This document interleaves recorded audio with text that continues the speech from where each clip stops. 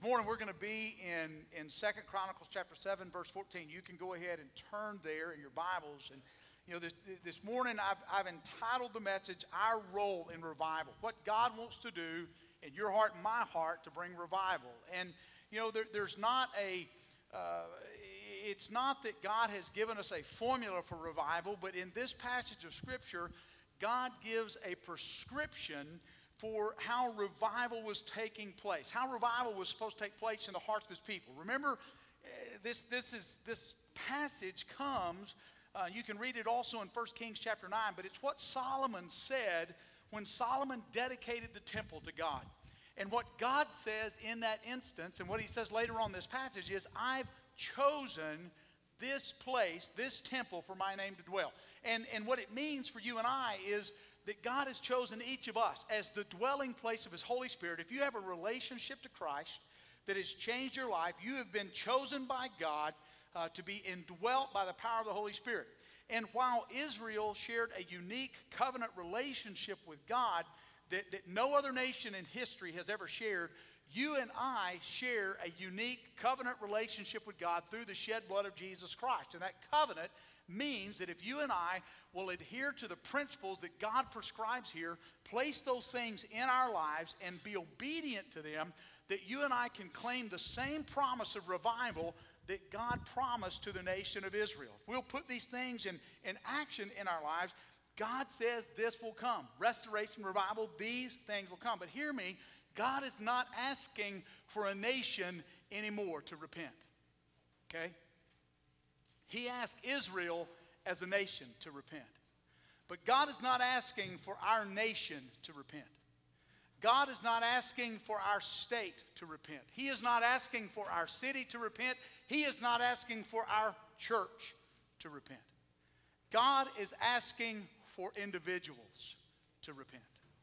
For you and I to understand what it means to walk before him and to apply his standard of holiness to our lives. And when we apply his standard of holiness to every single area of my life and your life, revival is what happens. When we respond to his holiness, revival is what happens. So this morning we're going to look at some things that God says for you and I to understand our role. That's what we've been talking about. The last 6 weeks we've been focusing on revival. We're headed to a revival meeting scheduled in a couple of weeks. But it's my prayer that revival begins in our heart before we ever get there. And it's been neat to see some things happening that God is doing. So I want to challenge you this morning as we look at this. If you have your Bibles open there to 2 Chronicles chapter 7, if you would please stand with me this morning as we honor the reading of the Word of God. Beginning in verse 14, and my people who are called by my name humble themselves, pray and seek my face, and turn from their evil ways. Then I will hear from heaven, forgive their sin, and heal their land. My eyes will now be open and my ears attentive to the prayer from this place. And I have now chosen and consecrated this temple so that my name may be there forever. My eyes and my heart will be there at all times. You may be seated, and may God bless his word this morning as we apply it and study it for our lives. The first thing that God says to his people through the chronicler right here, our first role, the first thing that you and I need to do in revival is to understand that humility is the thing that starts my prayer. Look at the first part of verse 14. And my people who are called by my name humble themselves. Now, regardless of what the world says today, everybody wants to be heard. Okay, we want to hear and we want to be heard. Okay, I mean, and sometimes even our desire to be heard is just very simply a desire. We want to be heard that people leave us alone. We want somebody to hear us. And the world will tell you that the way that you and I are heard is by being aggressive, by being louder, by being more forceful. But the Word of God tells us the way that we're heard is through humility. And what God says, if you and I will get his way down, if we will humble ourselves, he says, I'll hear you. If you'll put this into practice in your life, if you'll understand what it means to be humbled, if you'll do that, I will hear. It's his promise to those who are called by his name. He will hear them if they humble. We can be assured of that. God will hear us. When we are being disciplined, when things are going difficult in our lives, when things aren't happening the way that they should, when the child of God recognizes that, then what the Bible says they are to do is to humble themselves. That word for humbled means to bend a knee. It means to acknowledge somebody else as the authority, to bend a knee, to bow before. And what is unique about the way that this is written into Hebrew is that it's written to say the one being humbled is the one doing the humbling. This is not something that somebody else can do for you. It's not, I can't humble you. Your husband or your wife can't humble you. Your parents can't humble you, okay? Your boss can't humble you. Not in this instance. This is something, the one being humbled is the one who does the humbling. This is a change, or a choice, this is a choice that you and I make for ourselves to be humble. And the Word of God says, if my people who are called by my name will humble themselves. Make the choice to submit themselves to the authority of God in their life. The story of the prodigal son in the Gospels is the perfect example of this practice. Now, the discipline of God had been going on in the story in the prodigal's life for a long time. Okay, he'd been feeding pigs for a while. He had been hungry for a while. God's discipline had been in his life for a while. But one day, he got up and said, you know what? This is crazy. He said, the servants in my father's house are in better shape than I am. And he said, this is what I'm going to do. I'm going to get up, and I'm going to go to my father, and I'm going to say, Father, I have sinned against heaven and against you, and I am no longer worthy to be called your son. He humbled himself. And Jesus was telling that story to the Pharisees and the Sadducees, those religious people. And the reality was, somewhere right there in the midst of the Pharisees, there were some people who were prodigal. Oh, they were religious on the outside, but their heart was far from God. And in the Pharisees and the Sadducees, there were some people who were the angry brother. They were mad because their deal was, God, I've done everything the way you said. Man, I've gone to church, I've gone to Sunday school, I've tithed, I've lived my life God the way, and it hasn't worked out the way that I thought it was supposed to work out. And so what God is saying through his son, Jesus Christ, is that the Father is there. And you can see the picture. Jesus is telling the story of the prodigal to the very people who need to hear the story of the prodigal. And what he's saying is, the Father is here, robe in hand, shoes for your feet, ring for your finger. All the things of heaven are there waiting for you. All you have to do is say the first word, Father. The moment they would have humbled themselves, the Bible says the Father ran. You and I have been called to humble ourselves before God. God chose you to make you a dwelling place for the Holy Spirit. And when God chose you to make you a dwelling place for the Holy Spirit, there will be times in your life and in my life that we're going to be just like the children of Israel. There are going to be some times where we distance ourselves from God, and God puts his disciplining hand upon us. There are going to be some times where we reject the things of God for our life. We reject his holiness for our life. It happens, okay? And when that happens, God disciplines us, but God doesn't reject us. Jesus, who was going into Jerusalem, the Bible says, even though they would betray him, even though he knew going in, it wasn't going to work out physically for him the way everybody else thought it was going to work out. He knew that, and yet the Bible says that Jesus wept over the city of Jerusalem, knowing that they were going to betray him. Your Father, my Father, our Heavenly Father is sitting here waiting for you and I to humble ourselves and come to him on his terms.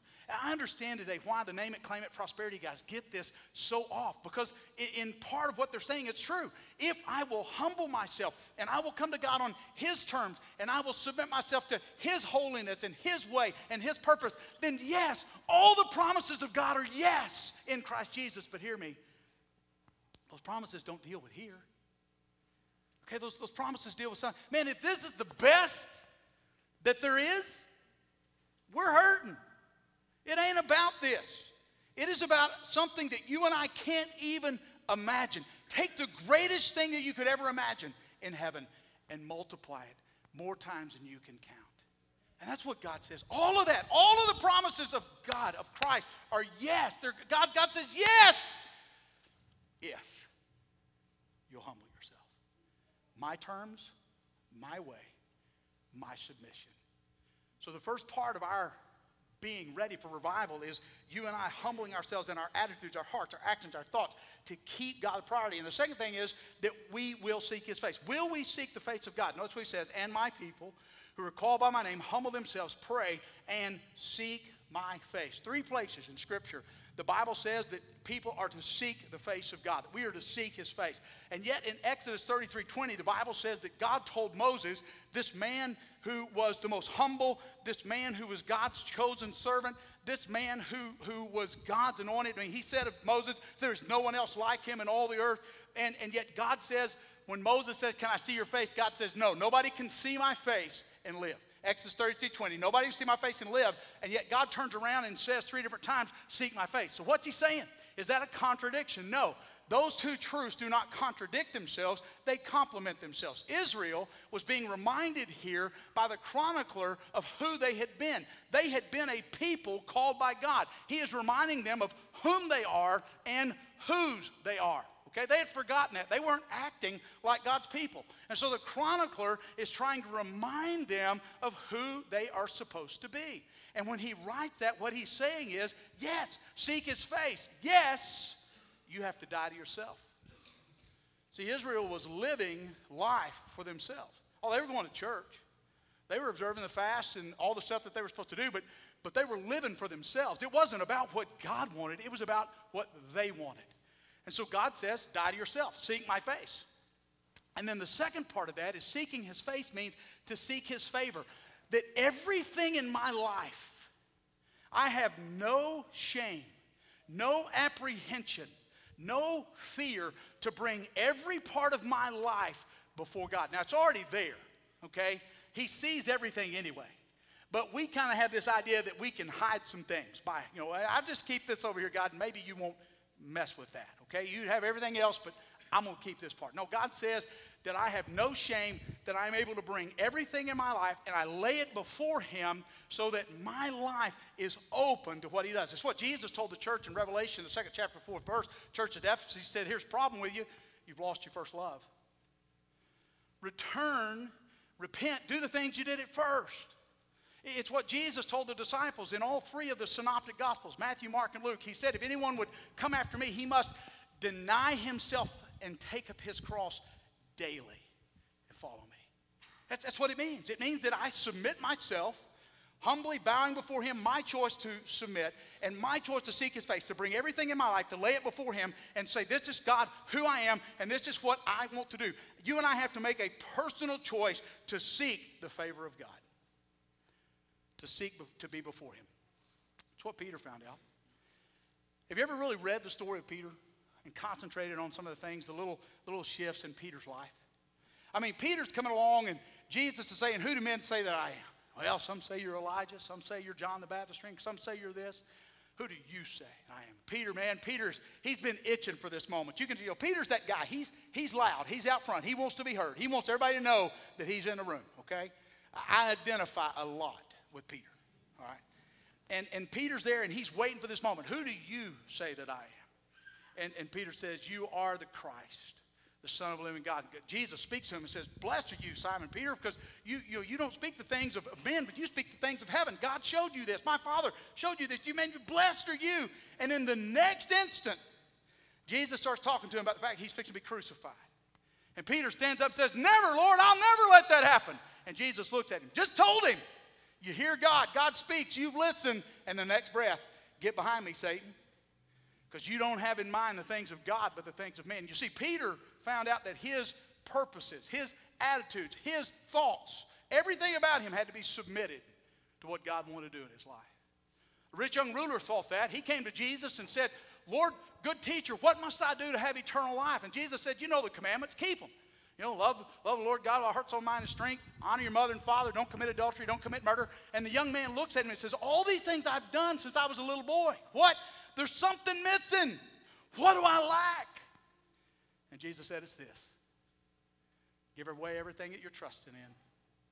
Give away everything that's a priority in your life. And make me the priority. Follow me. And you'll have the eternal reward. The woman at the well, she found that out. Jesus has come and she recognizes there's something about him. He's drawing her, he's talking to her, And Jesus starts getting personal. Go call your husband. I don't have a husband. That's right, you don't have a husband. You had 5, and the one you're living with now he's not your husband. Notice, hear me, please hear the purpose of the story. Hear the reason that the gospel writers included that. Here was a woman that society had cast out.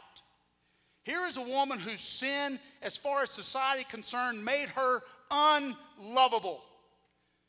Jesus Christ never condemned her. Her sin was not the issue. Her heart was the issue. And when Jesus started getting personal to her heart, she changed the subject. Well, you Jews tell us we're supposed to worship in the temple in Jerusalem, and our forefathers say we're supposed to worship on this mountain. And Jesus said, it's not the issue. How you worship, when you worship, what time you worship, the style of music you like, the version of the Bible you like, that's not the issue. None of those things are going to matter. What's going to matter is this. Do you worship me in spirit and truth?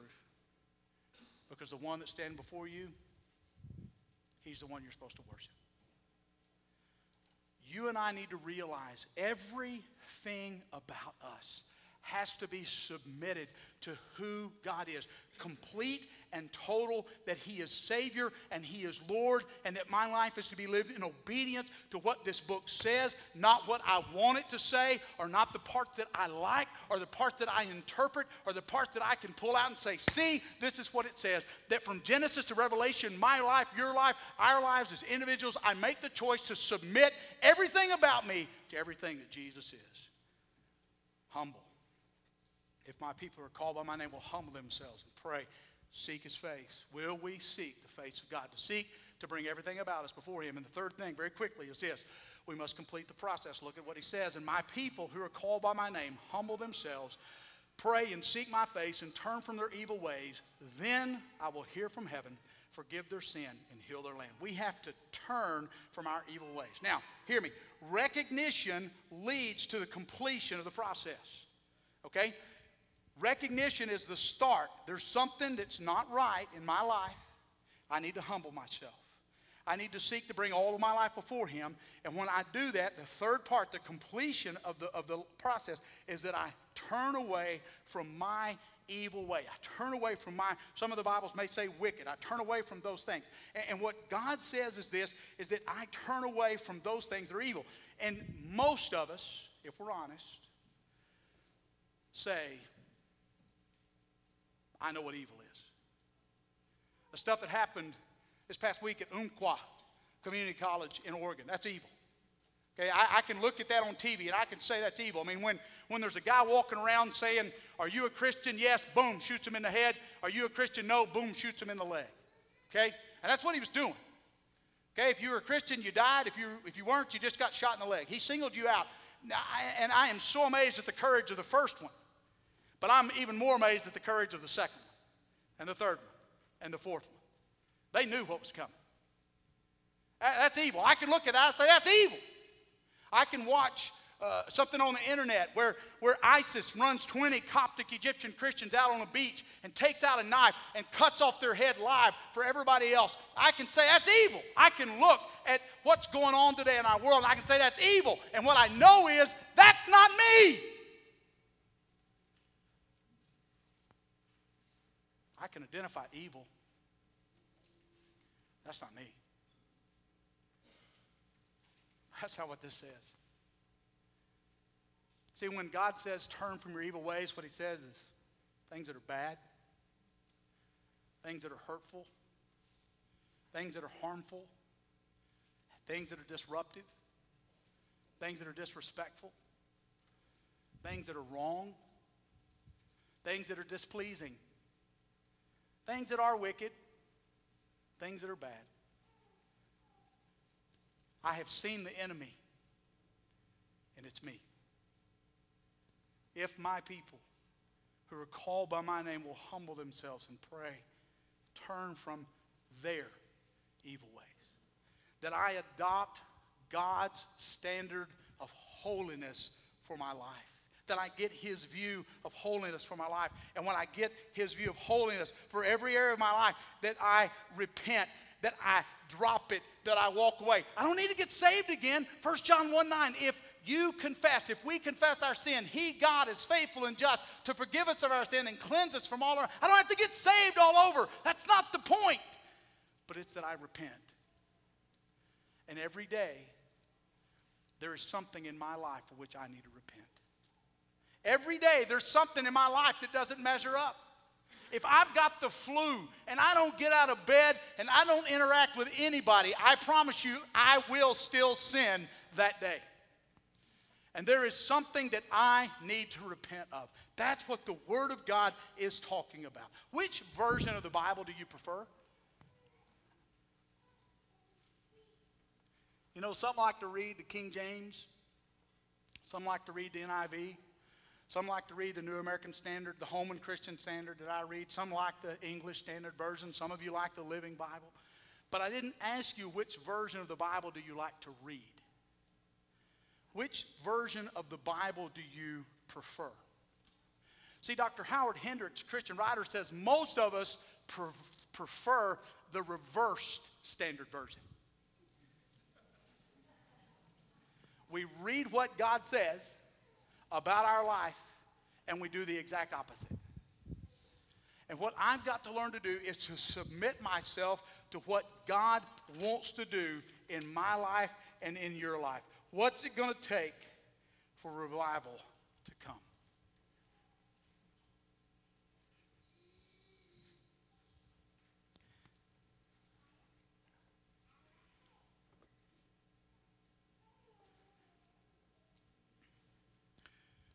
For almost 8 years,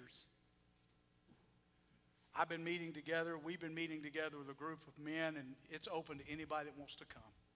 Men, women, we've had some ladies who've come in the past. And we've been gathering together in our youth room upstairs to pray for revival. And that group has changed. There have been people that have come and gone, people come and gone. But we've been praying for one thing, for God to send revival to this church. And God to send revival to his nation. I know every Wednesday morning when we gather together at 5:45 to pray, I am praying according to the will of God. I know that because I know it is God's will to revive his people. I know that the moment we begin to pray, even on some mornings when we don't have the right words or don't know what to say, that the Holy Spirit is there interceding for us and taking our feeble prayers and interpreting them into the language of God and the will of God and the purpose of God. I know that beyond a shadow of a doubt. But what is it going to take for revival to come to this church? It's going to take each of us, firstly, but at least one of us, primarily,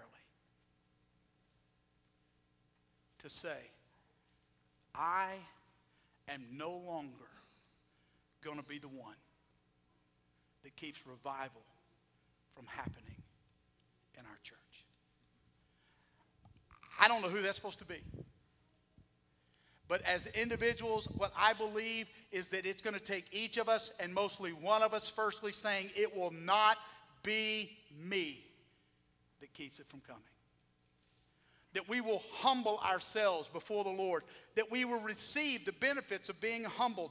That right now I will begin to lay down those things that are hurtful or harmful. That I will begin to say, Lord, if there is something in my life that is displeasing to you, no longer, Father, am I going to hold on to that. I resign. I quit. I repent. I choose this day from this moment forward that I'm not going to be the one that keeps revival from happening in my church. And you know what I believe? Not because of anything other than the fact that I've seen it. And I can read books in history and I see it, that when one person, one child of God legitimately makes the decision, revival is going to come to my heart. You know what happens? The Holy Spirit in the rest of us starts going, I want that. I want that.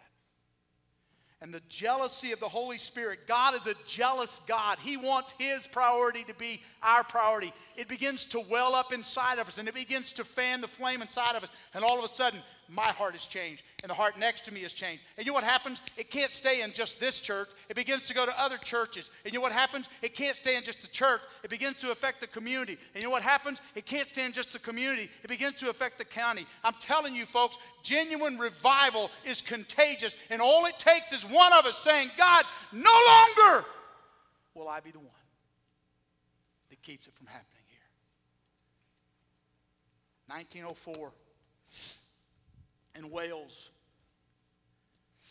there was a young coal miner, 26 years old. His name was Evan Roberts. And he wanted revival to come to his part of Wales, like what was going on in Britain, and literally a revival that was going to sweep the whole world at that time. He wanted those things so badly to come to Wales, and he had felt the call of God upon his life to be a pastor early on, but he didn't want to go to seminary or to religious training school because most of the people that he had known who had gone to religious training school, the fire and the passion for God that they had got put out. So he didn't submit himself to do that, but he wanted to preach. And every time he asked his pastor, can I preach? His pastor said, no, you're not trained. No, you can't preach. And finally, after his insistence, one Wednesday night, after their Wednesday night service, after their prayer meeting, the pastor said, okay, you can preach. It was about 11 o'clock p.m. There were 17 people who showed up for Evan Roberts, or stayed after church for Evan Roberts' sermon. And he preached a 4-point sermon. Here were the 4 points. We must confess any known sin. Number 2, we must disavow any habit that is not helpful to the call of God in our life. Number 3, we must obediently respond to the Holy Spirit's leading in our life. And number 4, we must go public with our Christian witness. 17 people heard the message of a coal miner. Within 30 days, 37,000 people had professed their faith in Jesus Christ in Wales. Within 5 months, 100,000 people plus, some estimates say as many as 150,000, professed their faith in Jesus Christ and were baptized and added. It so affected the coal mining industry in Wales that the mule teams who would pull the wagons out of the depths of the coal mines couldn't respond anymore because the language of the wagon drivers had changed so much. The mules didn't know what they wanted them to do. It changed the country because one man said, no longer will I be the one who stands in the way of revival. If my people who are called by my name will humble themselves and pray, seek my face, turn from their evil ways, then I will hear from heaven and forgive their sin and heal their land. What's it going to take